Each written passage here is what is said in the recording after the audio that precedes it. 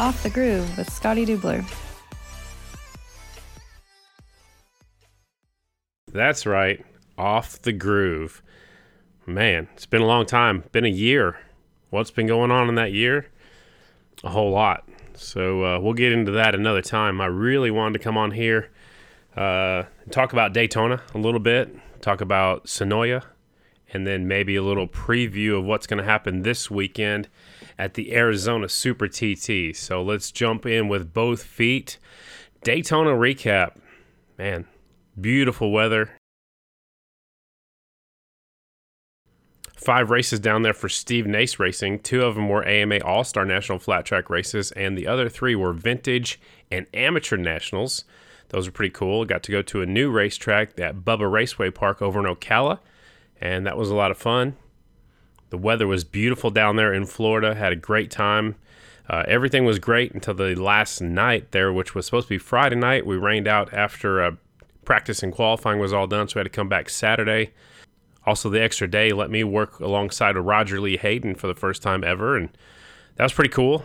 Never worked with Raj before. Of course, I know him from a long ways back, but he came over from the Daytona 200. Kristen Beat was actually sitting in the booth with me, and when the producer came on the ears and in my ears and says, "Hey, keep talking. We're sliding Kristen out and sliding Roger in," I was like, "Okay."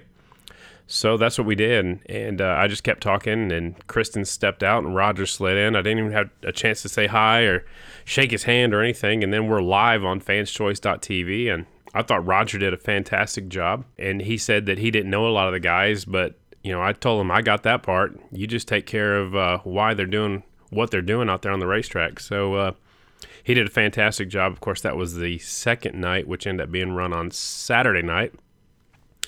My hat's off to Dallas Daniels, who, he was flying both nights, and he actually earned it on that second night. Had to make a few passes, got by Van de Kooi, and then and just held down the fort. He did an excellent job running up front both nights, and now Dallas has won in his rookie season, which was last year, and he also has won in his second season, which was, of course, the Daytona Short Track, both nights. The last rider to win in their rookie season and then back it up with a win in their second season was Jake Johnson, way back in 2002 and 2003. So that's a long time ago, 20 years ago since that's happened. And while we're talking about that, Jake Johnson also went on to win at least one race in his first 10 seasons, which that is a record. And I'd like to thank Bert Sumner for that awesome stat. That's pretty impressive. If you look back and to win at least one race in 10 seasons straight, and to do that in your first 10 seasons is pretty incredible. So congratulations to Jake Johnson on that. But I don't even know if he realizes that he has that record. Last weekend, we go to a big short track. It was the Sonoya short track, which is just south of Atlanta. If you've never been there, you need to check that one out. I believe it's a 3/8 mile around the outside, maybe a quarter mile around the inside, and they were running to the high line, to the low line. They weren't running all the way up by the air fence, but they're running, quite a ways up, and then it looked like Dallas Daniels found a line going in high into turn 3 and then squaring off the corner, coming off low, and he had an epic battle with the jammer Jared Meese, which was fun to watch. Meese is so smart. He knows what he's doing out there, and Dallas, a little bit younger, maybe half his age, but put on one heck of a battle. I can't wait to watch that one on FS1 when it airs here pretty soon. And Dallas showed his cards a little too early, and he admitted it in the post-race interview. Some stats on the night. Jared Meese won his 64th National. Think about that for a second. 64 AFT National main events. That's third all-time behind Carr and Parker. Parker in the lead with 94. Carr second with 78. Now here comes Meese with 64. And something else that he did was it's a new record of winning at 33 different tracks. Those are incredible stats. And I'm a stat guy. You guys know that if you listen to the podcast for very long. I'm a stats guy, numbers guy. I love all that stuff. And I dug a little bit deeper into my notebook, and Craig Rogers, who's actually the owner of Jared Meese's bike, he now has 69 wins Some of those were before Jared Meese and were with the late, great 21 Will Davis. And then Kenny Tolbert, who's the crew chief for Jared, he now has a total of 125 wins. And a lot of those were with Chris Carr. And some of those are with Jared Meese. And I believe he's credited with one with Willie McCoy, if I'm not mistaken. I'll have to dig into that a little bit deeper. The most impressive I was last weekend at Sonoya Short Track was Brandon Robinson, who crashed really hard in turn number 2. I talked to B-Rob after the race, and he said that Davis Fisher actually fell in front of him, and Robinson had a choice to either run into him or take the high road and try to miss him, and actually sent him towards the wall. And when he hit part of Davis's bike, I believe, and it gave him a head shake and shook the handlebar so hard he lost control of the handlebar with one hand, and then he looked up and here comes the wall, so he threw it in the ground on himself. But he ended up underneath his motorcycle, which is never fun, and a couple of the other riders stopped over there to help him out. And so what I was impressed with is he's getting a little bit older, gone through some injuries in the last couple seasons, but he got up and rebounded and then got all the way up to third place, and on the last lap got passed back by JD Beach, so he ended up fourth. But still, that's an impressive ride, impressive weekend of racing for the Revolver Brandon Robinson on the 44. So it was Meese taking the win, Dallas Daniels second, JD Beach was third, and B-Rob was fourth right there. So that was the Super Twins class. And then the singles class was always the best competition, I think, of the season, except for Meese and Daniels with their epic battle. Maybe topped it a little bit this weekend because Max Whale was just on fire. He did everything but have the fastest heat race win, but he was fast all night. Now he has Max Whale has 8 AFT singles wins, which is moving him up the list of all-time wins in that singles class. And he's also completed the Flat Track Grand Slam.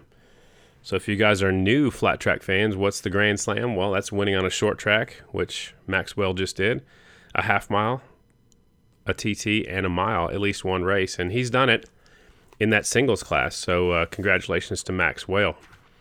Let's talk a little bit about what's going on this weekend. The Arizona Super TT. It's a day race this time. I saw that we're running a little bit earlier in the afternoon. I don't know if that's good or bad. Hopefully the weather's not too hot. I don't think it's too hot out there this time. I believe last time we were out there was a little bit later, like April 27th, the last time we were there back in 2019. So it's going to be a little bit earlier in the evening before the sun sets, probably will finish. Right now there are 16 Super Twins signed up and 37 AFT singles riders signed up. If you don't remember what happened last time we were there, JD took the win with a late pass on Briar Bauman to win the race. And Briar was second, Jared Meese was third, Jeffrey Carver was fourth, and Jake Johnson was fifth. So some of those contenders won't be in the top 5 for sure because Carver's not with us. And Jake Johnson actually is not racing with us. He'll be there as a rider coach. So who's going to win? I think JD definitely has to be the favorite going in, but don't count out Dallas Daniels. Briar's looking to get his KTM up front. This could be a track where he can let that big horsepower, that KTM, maybe he can let that shine just a little bit. I think Meese will be up front too. Meese knows he needs to keep these guys right there in front of him, close, if he's going to try to win this championship. And with 4 TTs on the circuit this year, Meese, just needs to finish ahead of Dallas Daniels and JD Beach as many times as possible. If he can't finish in front of them, maybe just finish one spot behind him and not finish, out of the top 5 like he did at Daytona. He got two fourth place finishes. So that kind of screws him up just a little bit. Also, another wild card possibly in that Super Twins class is Andy DeBrino. He just got his AMA Pro license to go up to that Super Twins class, and he'll be running the number 46 KTM. They're still working on that bike. I've been watching him on social media. Andy DeBrino rides a lot of moto, rides some road racing stuff, and of course he loves flat track. And I asked him why he's going to run number 46. He said, well, 2 reasons. He says, I'm a Valentino Rossi fan for sure, and that motocross rider Jordan Hill is from Oregon, and he runs at number 46 in motocross. So a couple of reasons. And we know DeBrino's always number 62, but that number is already taken from Dan Bromley. So DeBrino will be running to 46. We'll see how he does in this field. With 16 riders, he's guaranteed to make the main event. So I think it's a good move to move up into that Super Twins class. He's got a fast motorcycle, and we'll see what happens. Let's talk about the AFT singles class going into Arizona. Jesse Janisch took the win last time we were there, and of course he's not racing in either class this season. Dalton Gauthier was second. Ryan Wells was third.